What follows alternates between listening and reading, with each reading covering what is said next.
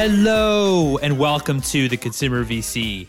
I am your host, Mike Gelb, and on this show, we talk about the world of venture capital and innovation in both consumer technology and consumer products.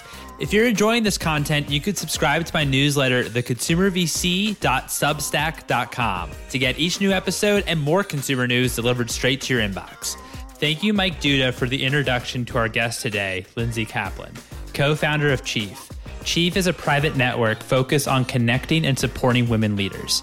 Previously, she was part of Casper's founding team and led communication and brand engagement. In this episode, you'll learn about the inner workings of professional networks, the opportunity she saw, and why she decided to structure Chief as a for-profit scalable entity, as well as her approach to brand. Without further ado, here's Lindsay.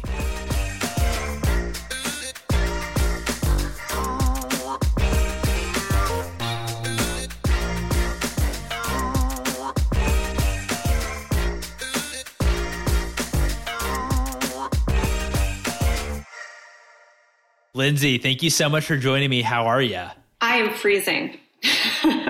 It's late April and it was snowing this morning in New York. So I'm freezing. How are you, Mike? Oh my gosh, I am not freezing. I'm in LA. It's partly cloudy over here. I don't think we actually know what weather is. You know what? As long as you're not in Miami, then I will respect you, because everybody who flooded to Miami, I have nothing but bitter, jealous, and resentment towards. Yeah, it's so crazy that everyone from the East Coast seems to just be hitting up Miami. So what was your attraction to working in corporate at the very beginning of your career? Yeah, great question. I think so much of what attracts people to startups is driven by personality. I am an extremely impatient person. I like to get my hands in things. I don't like waiting. I'm one of those people that when I took math when I was a kid, I didn't want to show my work. I just wanted to do the work. And I think that really sums up the difference between startup and corporate, which is you can move quickly, you can get stuff done, you can put your hands in a lot of different things, and you really can't do that in corporate. So I started my career at a somewhat corporate nonprofit, Oxford University Press. I say this with affection. Stodgy company, lovely people, but very slow paced. And I knew pretty quickly that although I enjoyed it, it wasn't a fit for my personality. So I was happy to kind of explore startup world and dive in head first. So you love the turbulence, you love the fast pace, and also maybe the being maybe more of a generalist rather than doing just one specific activity or having one specific specialty. Before you became, the first hire at Casper, you worked at a few companies that didn't quite make it. What were some of the learnings from those experiences? Yeah, the first is just timing is everything, right? So you could have a great idea, you could have the right founder, the right backers, and sometimes it's just product market fit and timing. People don't talk about that enough. So I think that was certainly the case. I had worked at a social commerce company that I think was a little bit 5 years ahead of its time. I worked at a digital magazine that was probably 5 years too late. I think that was a real learning for me, which is just really having your finger on the pulse of not what is trending necessarily with VCs, but what the consumer wants before they know they want it. So when you were thinking about then from those experiences, when you were thinking about or were approached for Casper, why did you think that maybe timing might have been right here? Yeah, well, timing felt wrong for me in the sense that I had worked at a few startups, felt really burned out. I was running marketing. And so when there's no traction and you're the marketing person, you just want to die. At least I'm going to speak for myself. Being a marketing person and not being able to get traction, it feels horrible. It feels like you are the reason a startup isn't working. It was something that I felt really deeply and personally like a failure when I was working at some of these places. And so when I had a cold LinkedIn message from the CEO of a mattress company, I was in this existential place in my life where I was like, I'm going to leave New York. I'm going to either go upstate and write a novel, or I'm going to go to business school because this isn't working. So anyway, we had coffee and I realized, there was something really magical around a staid, old, terrible word like mattress that felt ripe for disruption, right? Like there are so many different boring things in life that I find able to, I don't like the word disruption because it's so overused, but I love sleep, right? I think sleeping and dreaming and breakfast in bed and sex and storytelling and everything that comes into the world of bedtime is fascinating, and nobody had told that story. So I felt like the timing was right, both in terms of building a really interesting brand, but also consumer was so willing now to take a leap and buy something bigger, more expensive online. And there was a lot less friction in the return process. So that felt like a real culmination to me of both brand as well as product trial appetite. What was it like being on that rocket ship at Casper? Totally bizarre. The 5 founders of Casper were some of the smartest, most complimentary people that I have ever worked with. 5 founders seems like a red flag. It probably does not work. It's not something that I would advise anybody to go out and do and say, like, go launch something with 5 founders. But it worked in this case. Everybody had a superpower, which is something that I took away from that experience, is really looking for as I found my co-founder, as well as early people that were joining me at Chief. But it was a really incredible experience with smart, brilliant people that kind of gelled in the right way and brought different, interesting things to the table. I think one of the hurdles for me ended up becoming something that was really fun, which is even just knowing that mattress was such a terrible category to get into, that the word made people cringe. Before Casper was a name brand, I told people I was working for a mattress company, and I could visibly just watch people kind of cringe and roll their eyes. Like, that's a real conversation killer. So that became a real interesting challenge for me, as I thought it was something I could overcome. So also just on the brand side, actually getting people excited about mattresses, or even when you're just sharing that you work at a mattress company, that people wouldn't actually cringe of it because you were onto something really exciting. Yeah, and I loved that. I love a challenge. I think in my experience, I probably wouldn't ever try to build brand around something that already has phenomenal brands around them. I love a challenge. I love going somewhere where I can kind of build something from scratch. And it felt like at the time, I mean, there were 20 copycats kind of like chasing after us after a while. But at the time, it felt like we were really doing something new and had a really unique take on something that, looking back, felt obvious, right? It feels obvious to say this is a really interesting category, and nobody had built a brand around sleep. What was the insight that led you to founding Chief? At these previous companies, you were always one of the first employees. What made you want to take the step and actually become a founder? Madness. I think after being early in a few places that didn't work, and then early at a place that did really take off, I felt like I had joined Casper. It was funny. I joined Casper and I was like, hey guys, can I be VP? And they kind of looked around like, there's 6 of us. Like, you can call yourself whatever you want. It really doesn't matter, Lindsay. And so as I had been at Casper for over 4 years, I actually did become a vice president, right? Like I went from having, being the person that was writing every tweet and doing everything, sitting around a table of 8 people, to actually having a pretty large team, having, a few different departments under me, having budgets that I didn't understand for the first time, and really big challenges. And it was at that moment where when I needed more support, that I actually felt like women were asking me to get coffee to talk to them about their career. I was being asked to speak on panels. And my co-founder, who was working at Handy at the time, essentially acting as COO, was going through a similar issue where she felt like now as a woman, you were kind of like de facto mentor, like, hey, you made it. Here you go. Here's your big briefcase of things to do for other women to now go through. So that led us to a place of wanting to create something for executive women that could support one another. That was the kernel of the idea. I think at that point I had learned from Casper as an early employee what to do, and I had seen from previous companies what not to do. And I felt really confident in the experience that I already had, but also what I didn't know that could kind of lead me with my gut blindly into building something pretty big. What were some of the learnings of what not to do? Ooh. What not to do. So the first what not to do is don't find somebody to be a co-founder that sounds like you, that has your superpower. I saw that at previous startups. And what I learned from Casper, and I said this previously, but 5 co-founders coming together with really complementary skill sets. My co-founder at Chief is an incredible operator. She is HBS. We call her the bento box because she is structured. She is organized. And if she is a bento box, then I am kind of like a big bowl of chili because I am like emotion and gut and passion and creativity. And that works really well together. And I've seen a lot of co-founders coming together that have similar backgrounds, that worked at the same companies together. I think that's a mistake. Find somebody that doesn't bring what you have to the table so you can have two superheroes in the room. So that's a huge learning. So when you're choosing your co-founder, really actually look for complementary skills and also what you're maybe not good at, right? Exactly. Since you're a marketer, how did you go from, a mattress is a tangible object and Chief, community, it's something that's not tangible. How did you approach brand and maybe what were some of the differences in your marketing that maybe to create or to have Chief seem tangible, if that makes sense?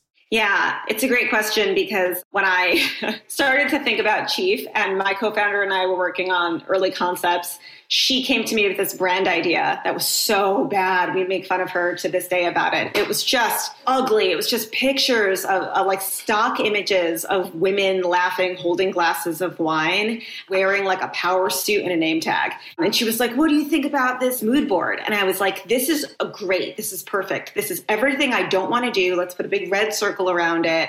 Let's take it out back and kill it because this is terrible. And I knew at that point I wanted to develop something that was, on one hand, not crusty, that actually felt interesting and cool. But on the other hand, at this point, this was 2018, the wing was really big and very trendy. And I didn't want to go and play in that pit of pink feminism, right? Like it felt very off and what I didn't feel comfortable with as a professional woman. And so to get tangible, I actually wanted to build a space.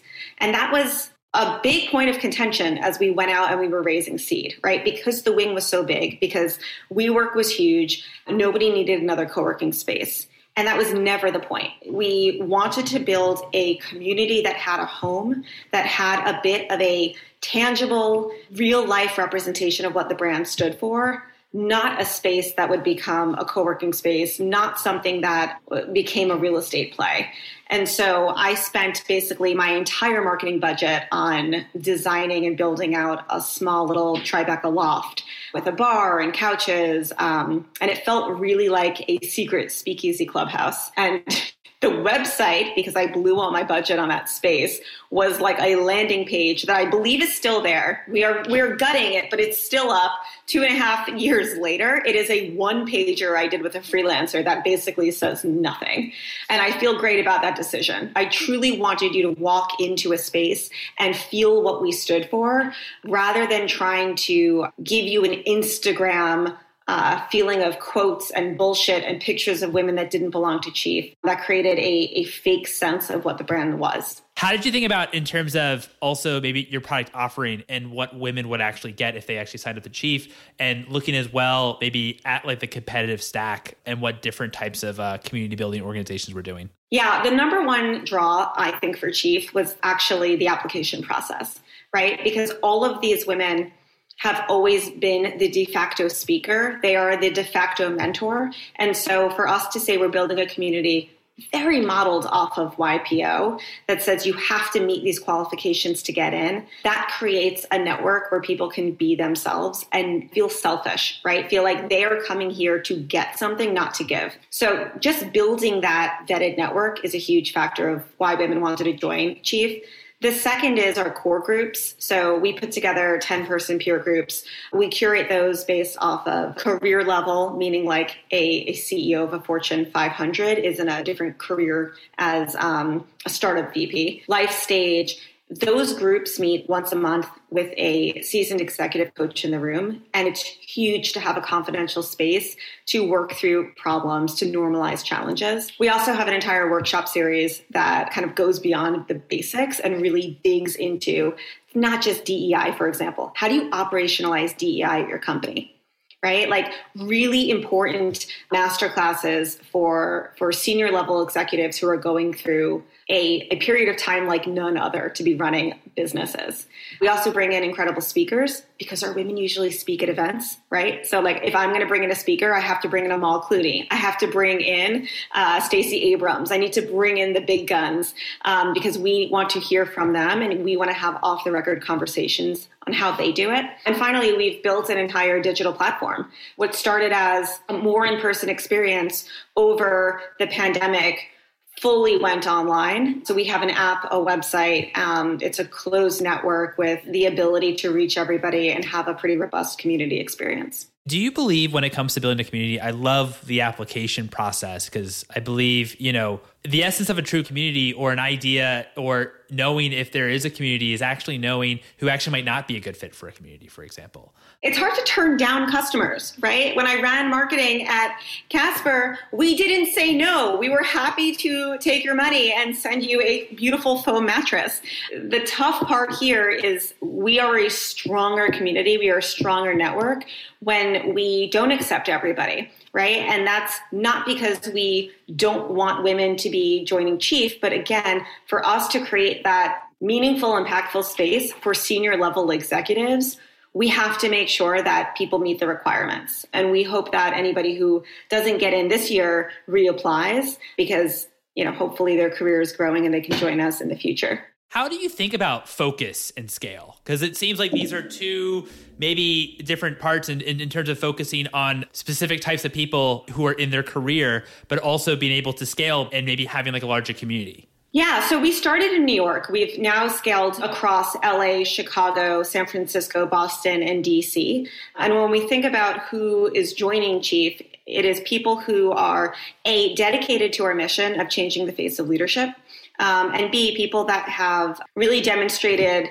a career that has experience as a leader and that an individual who wants to make an effect in their organization, right? So it's not just coming to join Chief to make yourself better, but our goal is to create ripple effects so that you as a leader go back into your organization. You feel stronger, you feel supported, and you've taken what you've learned and you can bring that to the top and affect change from the top down. In terms of also just how you think about scalability, it's expanding across into different cities rather than maybe open it up to maybe a wider range of women, right?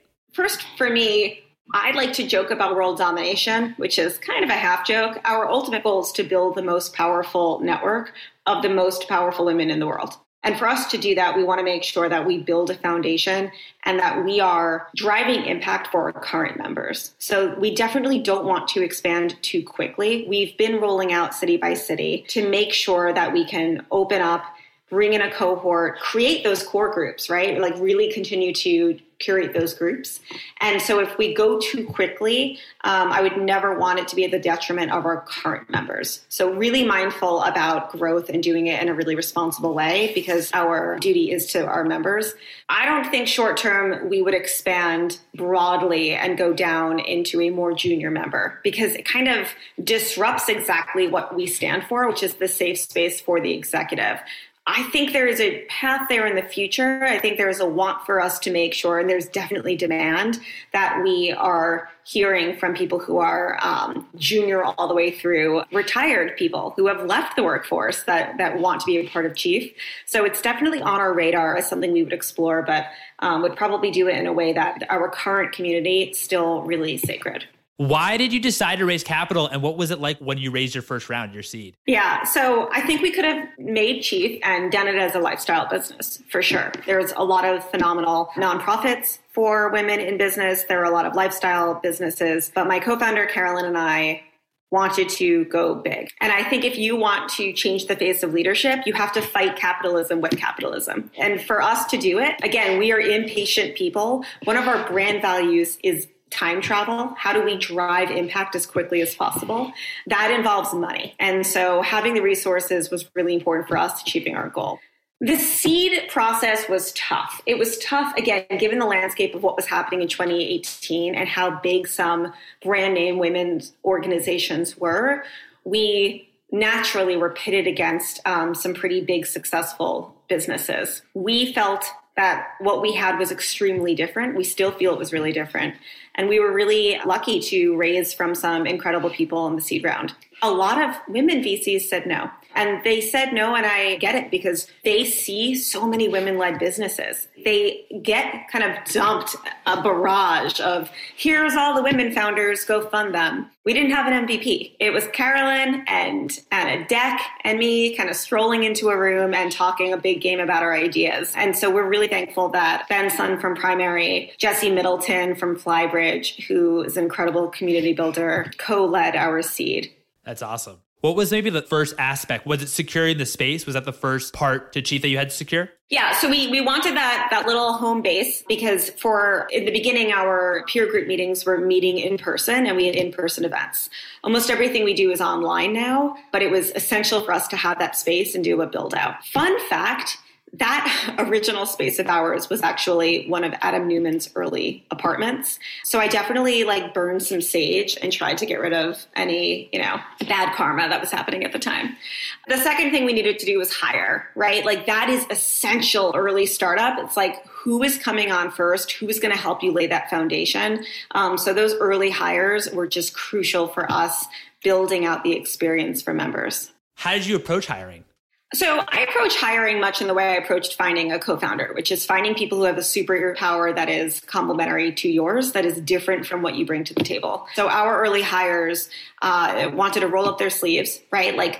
Day one pre-launch startup people have to get their hands dirty, without a doubt, have to really believe in the mission and have the energy and stamina to just drive and crank towards something that doesn't have a clear outcome the way a bigger, badder company can. So I think there was a lot of selling the dream, which is really hard when you're, covered in paint and exhausted and brand new and don't have your shit together, because it's very rare at that stage anybody has their shit together when they're pre-launch. And so I think it helps weed out people that are iffy, because the early people are really believing, taking the risk, and betting on the vision. So I was looking for people who had the same energy, tenacity, and passion for Chief that I had when I accepted that job at Casper.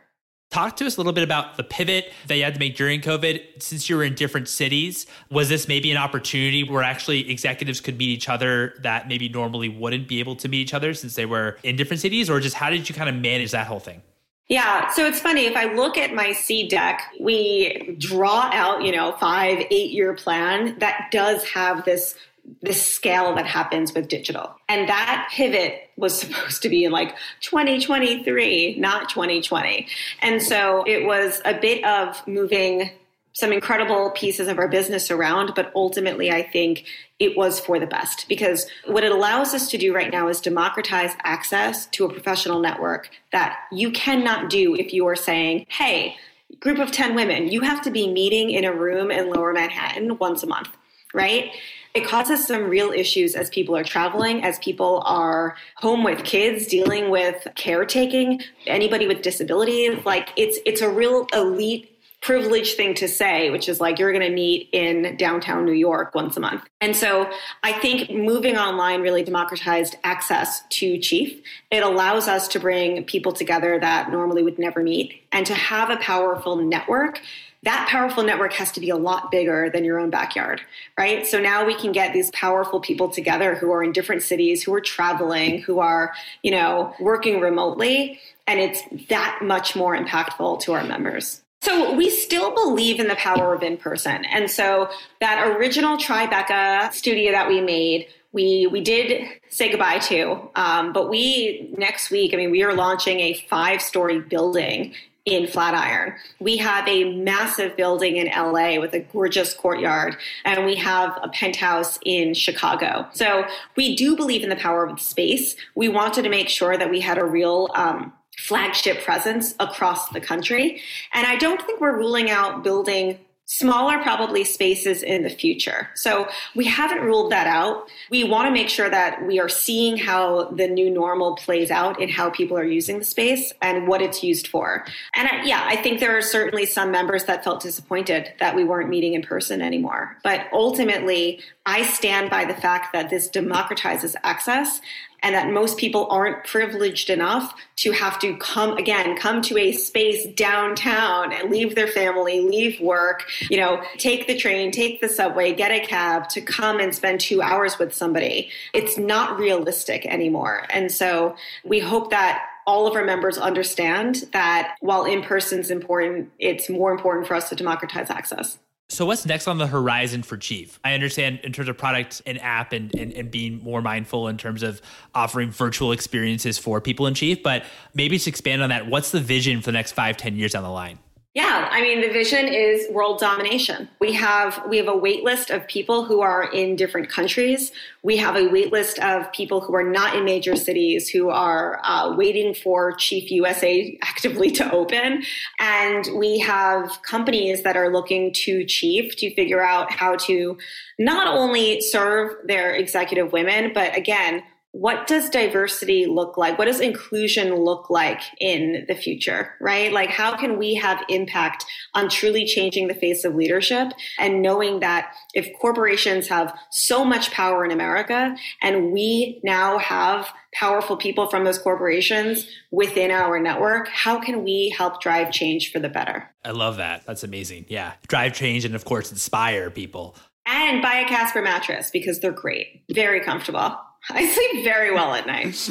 I do too, actually. I actually also sleep on a Casper mattress. You didn't even know this podcast was sponsored by Casper Mattress. So go out and buy a Casper. Yeah, exactly.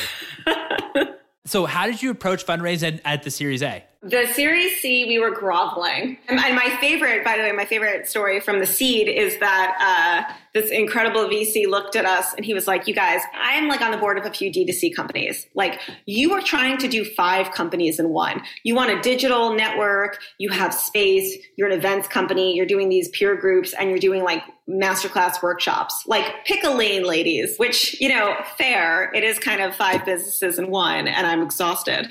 The A round, we had a lot of traction. And so things were completely different. We ended up actually having to stop the process because we had gotten so many term sheets and really were in the driver's seat, which was incredible. And so we were able to kind of choose the people that were going to join us on this phase of our mission. And so we were so lucky that Ken Chanel and Alexa Von Tobel from General Catalyst and Inspired were really not only excited about what we were doing, but added so much value and so much experience.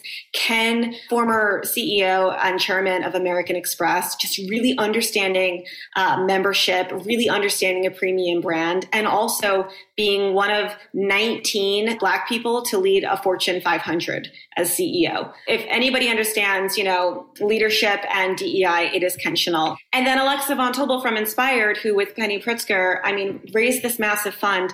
Alexa is a startup founder beast. She had an incredible exit with LearnVest. And so powerful woman really understands how to drive a startup from 0 to 60. So we kind of had this amazing zoomed out look with Ken and this hustle and rolling up sleeves with Alexa. So we stopped the process and we were really excited that we could bring on our 2 favorite people that could join us in building Chief. When I look at our board, Ben is a former operator. Jesse Middleton, who co-led the seed round, he had been at WeWork. And so Carolyn and I are deeply appreciative of people who have operated. Ben's son's been doing VC for a while. He's incredible. Anytime I would raise seed ever again, I would go straight to Ben's son. He is a legend. But it's so great to have people at that boardroom table who understand business growth and not just kind of like behind the scenes VC world. What was something you learned from Ben when it came to membership and retention? I think with Ben, it was more about focus. Ben was really instrumental in us understanding the metrics we needed to achieve in order for us to prep and get ready to raise that A. So I think early startup founders spin their wheels a lot. There's a lot of distractions. There's a lot of shiny things. The number one thing you have to do is focus and really understand the KPIs, really understand your goals and what milestones you need to hit in order to get to the next phase. What's one book that inspired you personally and one book that inspired you professionally? I would say recently I read the new Netflix book, an incredible take on culture, especially as we're growing. We're nearly 100 people working at Chief. We have over 5,000 members. And there was an incredible analogy that Netflix really uses with leadership. Rather than thinking about top down, thinking about the roots and how culture and the business goals kind of come up through the roots into the trunk and the branches. So that always stuck with me as I'm thinking about growing our team and the culture in which we are trying to grow and our brand values. Personally, a personal book, I don't know. I read The New Yorker. I'm on TikTok. I read a lot of junk. We'll put The New Yorker in. That's great. That's great. What's the best piece of advice that you've received? The best piece of advice came from Ken Chenault as we were going through a tumultuous year, thinking through the pandemic effect on women, as we saw the fallout from the murder of George Floyd. Ken talked a lot around going to sleep at night and feeling like you stand by the decisions you've made as a person and as a business leader. I think about that all of the time, especially when there is a difficult moment in the workplace. Just choosing to move forward in a way that you stand by your values and that you sleep well at night, knowing that you did what you thought was right. Another favorite piece of advice came from Kara Swisher, who I spoke with at Chief, who just says no all the fucking time. Like, Kara loves the word no. Her time is too precious. I'm probably guilty of not doing this enough, but I love the way Kara Swisher tosses a ballsy no around. Final question. What's one piece of advice that you have for founders? Surround yourself with people unlike yourself. Your co-founder, your early employees, your board. I think so many founders are in an echo chamber because they hire their friends and people that they're comfortable working with. Get uncomfortable. Get different people in the room to challenge you and hear what they have to say and hear them out in their own language. Lindsay, this has been so much fun. Thank you so much for your time. This has been a blast. Mike, it was great chatting with you. It was a lot of fun. And there you have it. It was so amazing having Lindsay on the show. You can follow her on Twitter at Lindsay Cap. I'd love it if you'd write a review on the Apple Podcasts. You're also welcome to follow me, your host, Mike, on Twitter at Mike Gelb, and also follow for episode announcements at Consumer VC. Thanks for listening, everyone.